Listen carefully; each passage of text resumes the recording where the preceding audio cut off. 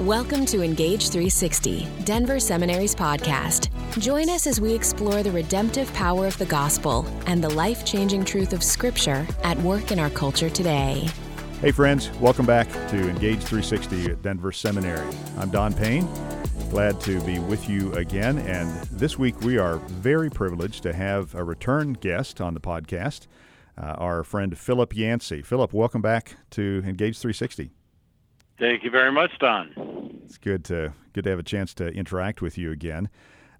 Philip will need no introduction for most listeners, I imagine, because of the breadth of his influence through his speaking and probably mostly his writing over several decades now.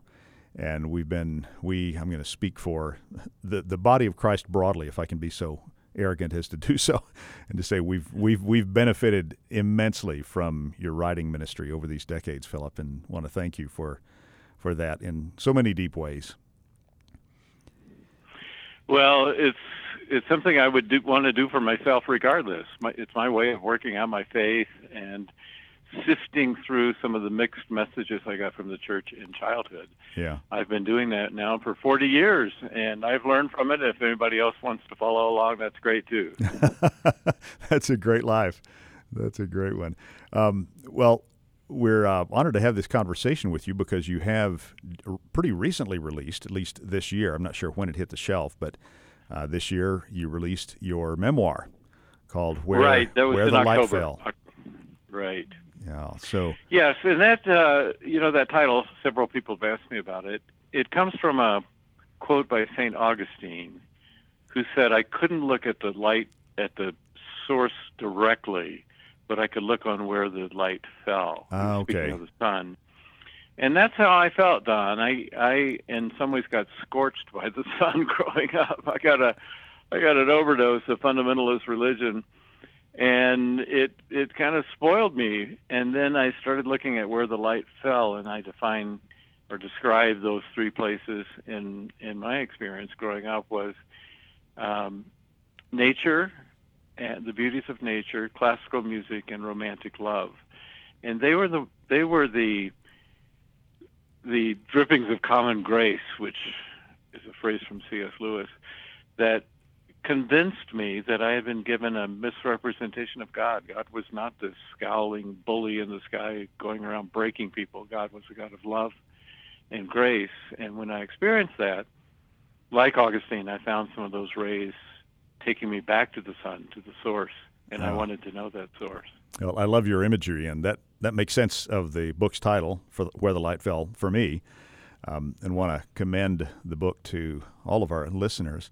And I'm eager to dive into more of your story with you and learn from Sure. that. I suspect that lots of people will be able to relate to your story, even if they did not grow up in the specific type of environments you grew up in, either regionally or ecclesiologically. There's something about your story that's going to connect with lots of people, even in different. That's my suspicion. If true, why do you think that might be? What helps this connect with people, even if they did not grow up like you did? Actually, my first impetus in writing this memoir was to capture the subculture. I had read some great books on growing up strict Catholic, like Angelus Ashes by Frank McCord, or Fundamentalist Mormon, like Educated by Tara Westover. Mm-hmm. And here we had this very large chunk of people in the United States who grew up in an evangelical or fundamentalist subculture. We had a lot of things in common, Billy Graham and summer camps and vacation Bible school and revivals and young life clubs, Youth for Christ, this whole infrastructure. But I hadn't found a book that really captured what that was like, especially growing up as a child in the midst of that environment. And I realized that my own story had more extremes than a lot of people's because I grew up in the South before or during the Civil Rights Movement, and my churches were blatantly racist, just overtly so, and the restrictions we had on behavior, no bowling, might look like people might be drinking there in the bowling alley. Right. roller skating. It looks like they might be dancing, some of these things. Yeah. No makeup, no jewelry. Those were on the extreme edge. And then in addition to that, I had the family complications of an unusual situation with a mother widowed, really because of a theological error that people made. Mm-hmm. And her husband died, my father died. So I wanted to capture that, but you're absolutely right. I have found in memoirs, I've read a bunch of them now, that they work their magic by summoning up memories in the reader as much as things you learn about the writer. And every time I read a memoir, it would trigger a memory from my childhood that I would not have been able to recollect apart from reading that memoir. And I think memoirs give us permission. They just stimulate those. When I talk about learning to read or the first grade class or something, then the reader also is going back to his or her time learning to read or in a first grade class. And that's true of baptism or taking First Communion or, those rituals we go through as believers and part of a religious subculture. So when I hear from people, nobody has exactly my upbringing, but they talk about their own. They tend to tell their stories. I've gotten even in the last few months scores and scores of letters from people, and they tell me their story. And that's what I love about memoirs. It's occasionally you find somebody really famous, like a politician or a sports figure. You want to know everything about their lives. But in this case, I'm just describing something that many people have in common, but not quite the same. Okay. and I hope it does trigger those memories. Yeah, well, I'm positive that it will. Now, some of the endorsers, and I have to mention to listeners as well that the accolades for your memoir are quite stunning, quite impressive. And in some of those endorsements, people are referring to your memoir as a bit of a prequel to all of your other books. And as I was working through it, I got that same sense that this makes sense of, not that they didn't make sense, but this makes a new level of sense of so many of your other books that I've read, Disappointment with God and Where Was God When It Hurts and, What's So Amazing About Grace and some of those works. How does that work in your mind? How does this relate to all of those other books you've written? Well, people ask me questions about why do so many of your books have titles, like the ones you just mentioned, or prayer, or what difference does it make? Why do the titles have questions in the titles? And why do you take that kind of skeptical stance? You eventually end up pretty close to orthodoxy, or right in the middle of it, hopefully. But you do it kind of suspiciously. And they're absolutely right. And the reason is that I was given that set of mixed messages. As I mentioned, my churches were overtly racist. And when I found out that's not biblical, in fact, that's sinful, that started a crisis of faith for me, because I wondered, well, maybe they're wrong about the Bible. Maybe they're wrong about a lot of things. Yeah, where does it end? Right. And so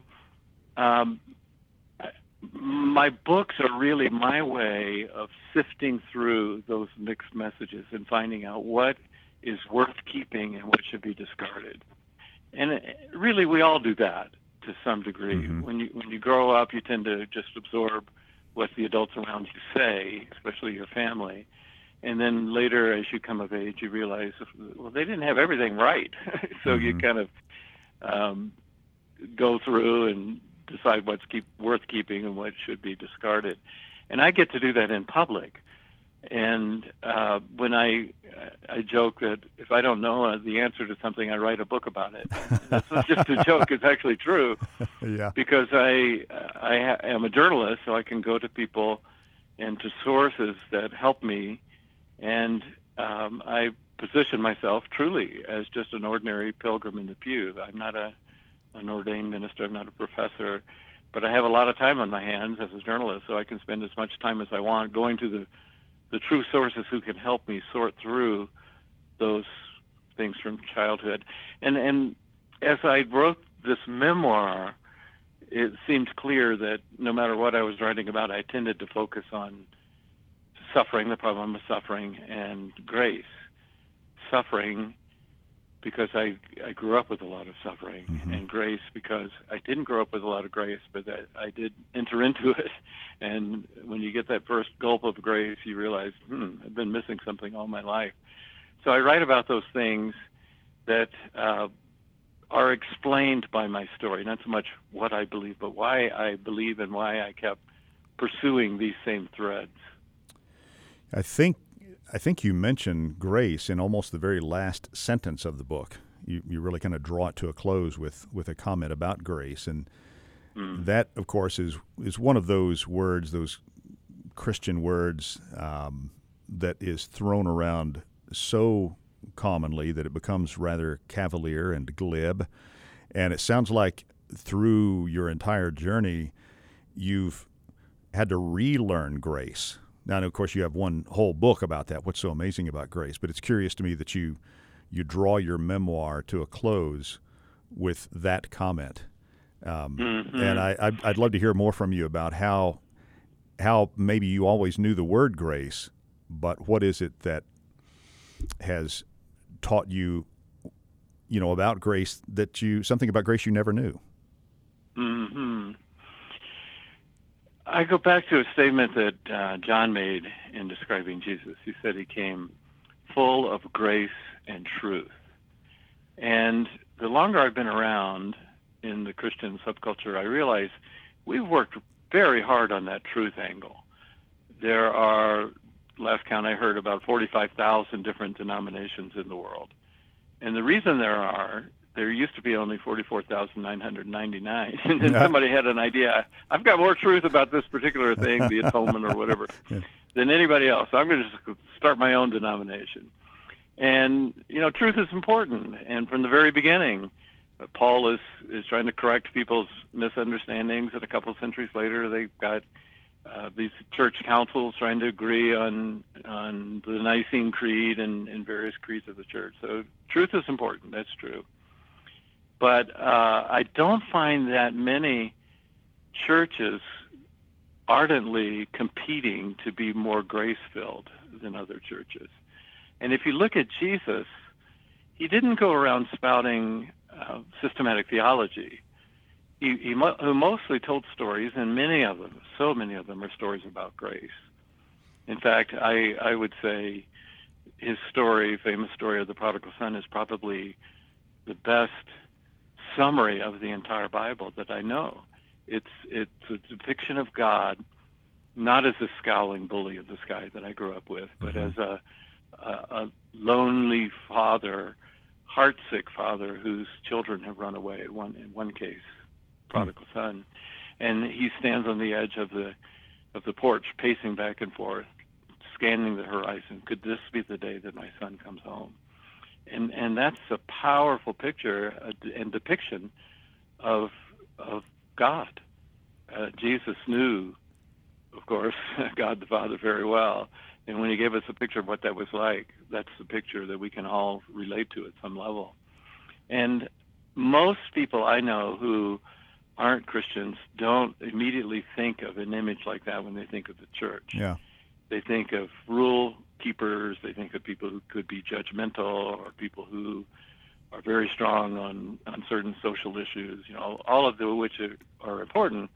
But the first thing that comes to mind is not that image of a God who loves them, who wants to enfold them in his arms. And I think we've really not done a good job, especially in recent times, because as we all know, the whole country is more and more divided, and the church seems to have added to that division rather than tried to overcome it. Well, that's fascinating, and it's curious to me as well, because grace has always been in the church's vocabulary, at least as far as I'm aware. But what is it that we've, even though grace has been in the church's vocabulary, and I would think a pretty prominent place in the vocabulary, what have we misunderstood about grace? Well, we have these corrections that come along of course, Martin Luther was one, and in his day, grace had been, you could almost say, monetized by the church. Mm-hmm. You know? Yeah, kind of commodified in a way. With the indulgences, the church is the one that controls grace and parcels it out, and that is so different from the image that Jesus gave. Grace is from God. It's a gift from God, and God can do whatever He wants with His love. And there's that story He told of the laborers in the vineyard, and the ones who came late in the day at 5 o'clock got the same pay as the ones who came and worked all day under the hot sun. And that's not fair. And His answer was, "You're right. It's not fair, but God has the right to do whatever He wants with His lavish grace and forgiveness." We live in a world that is, I call it ungrace, a world of ungrace, where we're always striving to prove who we are. We're striving to accumulate, whether it's degrees or prestige or positions or money or wealth or whatever. We're in that ranking kind of society, so you know where you are in the pecking order, and you're always trying to climb. And grace goes against that. In fact, often it's the losers, the outcasts, who are most open to grace.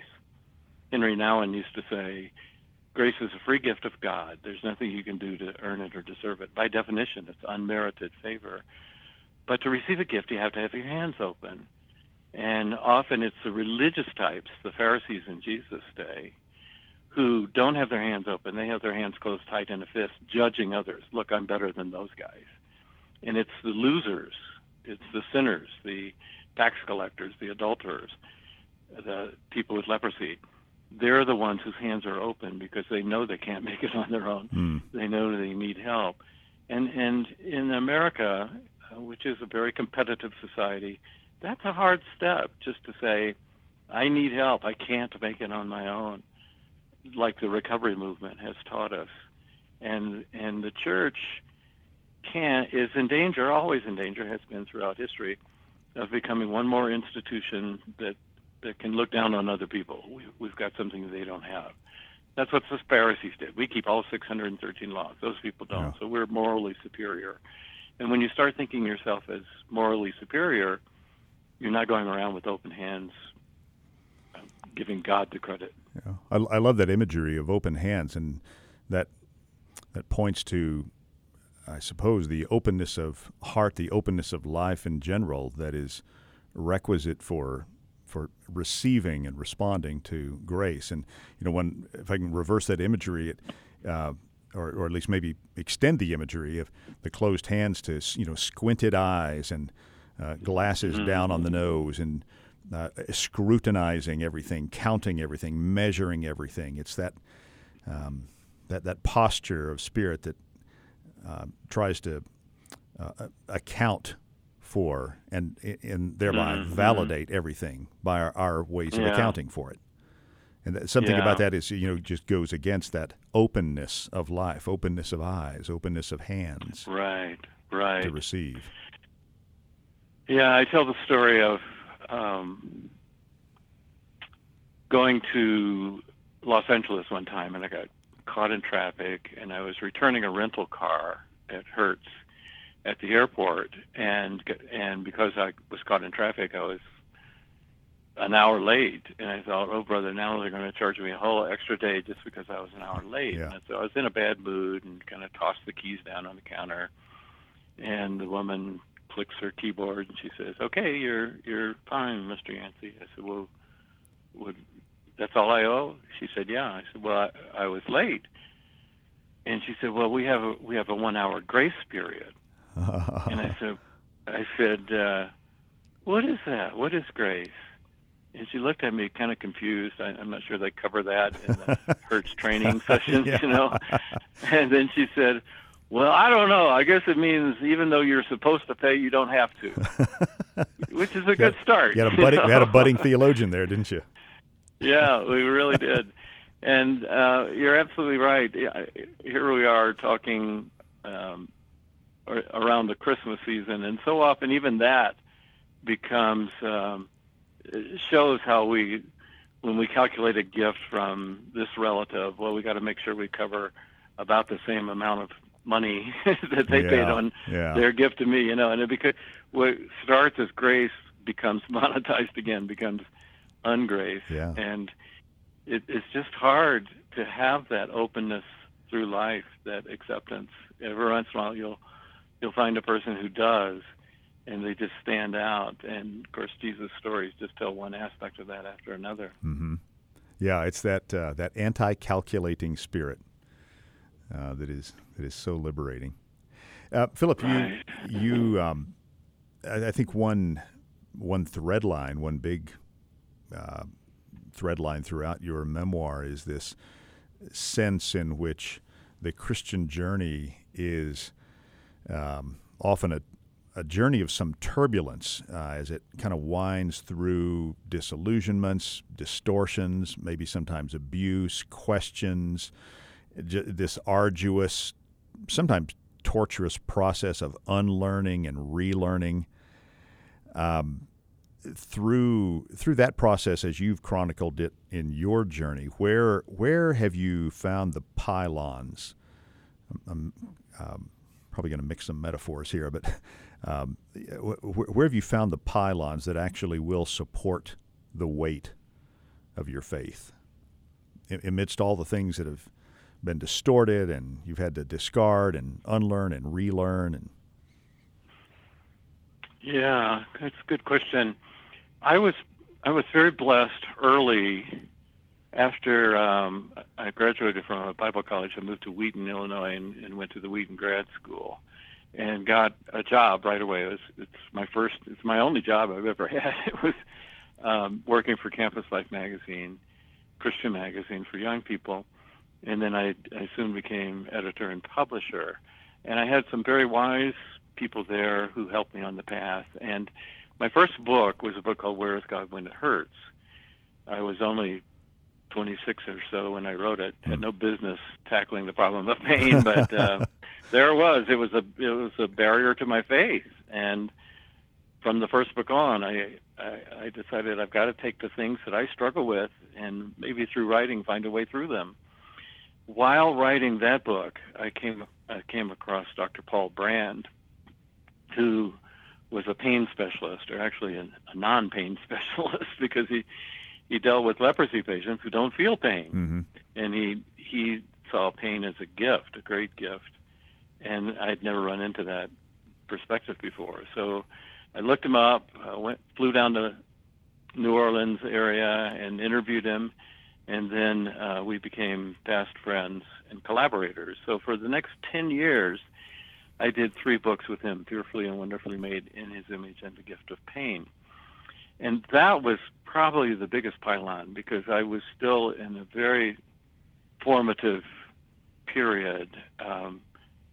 Could have gone a number of directions. And yet God gave me this very wise and saintly man who lived out his life. And actually, it only takes one person who truly does live in a Christ-like way to make you think there's something there that you can't get anywhere else. Oh. And I saw that up close as if you want to know what a doctor's like, what a surgeon's like, interview his operating room scrub nurses. They'll tell you what it's like. Yeah. Or his former patients. And as I did that over that 10-year period, I saw that indeed he embodied the abundant life that Jesus told us about.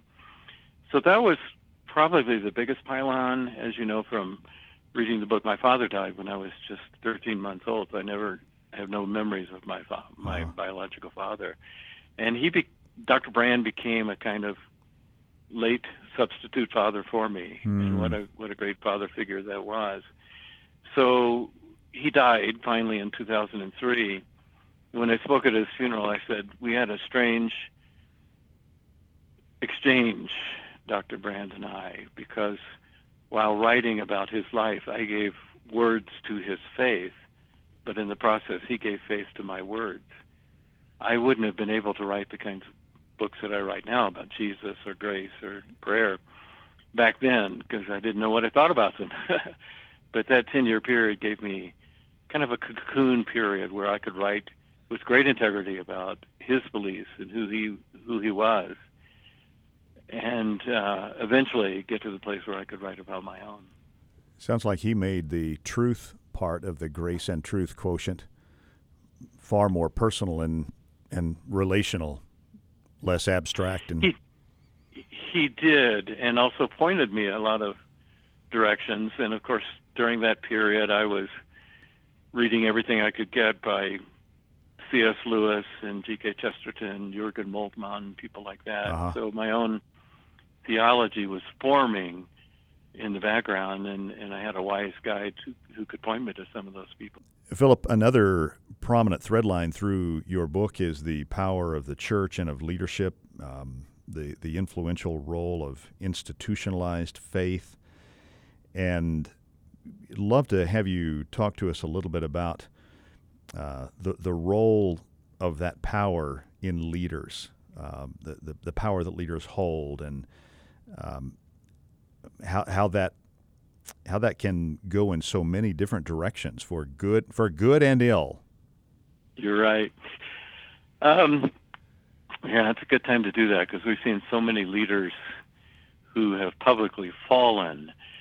I was on a Zoom call just last week, and one of the people on the Zoom call was Francis Collins, who's the head of the National Institutes of Health, just now retiring, and founder of an organization called BioLogos, which I've had some things to do with. And on his desk, he's got this verse from 1 Timothy. It says, "God has not given us a spirit of fear, but of love and power and sound mind." And I think that's a pretty good summary. One of the things that troubles me about the evangelical subculture is that through most of my life, there's always been an element of fear. When I was growing up, what if America elects a Catholic president? Yeah. And fear of Russia, and fear of communism, and fear of the Second Coming, and Armageddon, and fear of Y2K, and then fear of gays, and now fear of vaccines and masks.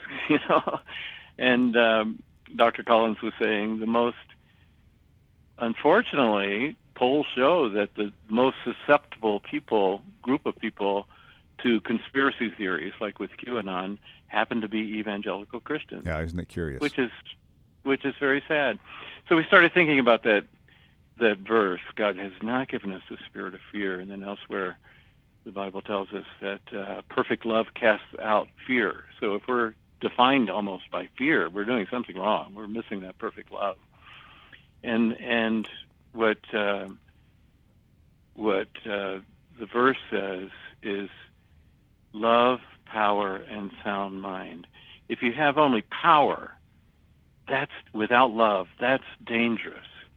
And I've been listening to the CT podcast you may have heard of called Mars Hill. Yes. And going through leaders in the church who have a lot of power, but not tempered by love, and it becomes dangerous. They become little demagogues. And that's what concerns me about the fact that so many evangelicals these days are looking to politics as the answer. It's not the answer. And when the church and state get in the same bed, the church always loses. It loses its message. And so that concerns me. Okay, so power alone is not enough. Love alone, that's good, but if you have love and no power, you don't change much. You don't have the capability to do that. You just deal on a pretty small basis, one-on-one. So we do need to understand power and realize how we can use it. And that sound mind, that's the most critical part that Francis Collins was saying, because he said, we're not always acting with a sound mind. I've talked to so many pastors, maybe you have too, Don, who say, my church is about to split. I've got people who leave the church over wearing a mask. Mm-hmm. And, that's just, who would have thought of that 5 years ago, that something like that would happen? There are various reasons to leave a church, bad theology or things like that, but over wearing a mask to divide the body of Christ, it just doesn't seem right. and the watching world looks at us, and we're not always demonstrating that sound mind. And if we could just get that balance together, love, power, and a sound mind, I think we would understand what leadership can be and should be. Yeah. Leadership, as far as I know, leadership is not a topic that you've written much about in a direct or explicit sense. But what you are saying and your story and your memoir has profound ripple effects, kind of cascading effects for leadership. And I wonder if you are able to visualize a kind of a constructive, positive image of what that type of leadership would look like, against the foil of all of the distortions and abuses that so many of us have seen. Yeah, you're right. I don't speak much about leadership as a freelance writer. I'm kind of on my own here. I did have some leadership in early days at the magazine, and then on at Christianity Today. But one of the key ingredients that I observed in effective leaders is the ingredient of humility. I mean, Jesus demonstrates that. You go back to Philippians 2, turning away the prerogatives of the Godhead and going down, first to become a human being, a man, and then to become not just a man but a servant, and then finally a servant who gave his life for others. That's a pattern of humility.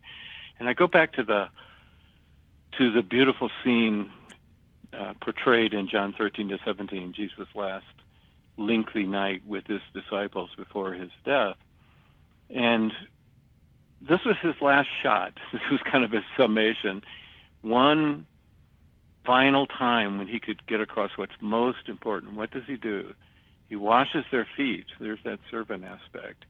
He talks about the need for love. The mark of a Christian will be love. If you love one another, then people will come and say, "Oh, I want what they have." And then finally, unity. And you need that humility as a leader to create unity. If you're imposing yourself and your ideas from the top down, you won't have unity. I mean, maybe you can force it, but you don't have the real kind of soul unity that a teamwork needs. And you need the love, and you need the humility, and those kind of qualities. Servant leadership. There was that great book years ago written by a management consultant who looked at all the great companies, and he was trying to find out what did they have in common in their leadership. And to everyone's surprise, he came up with an aspect of servant leadership.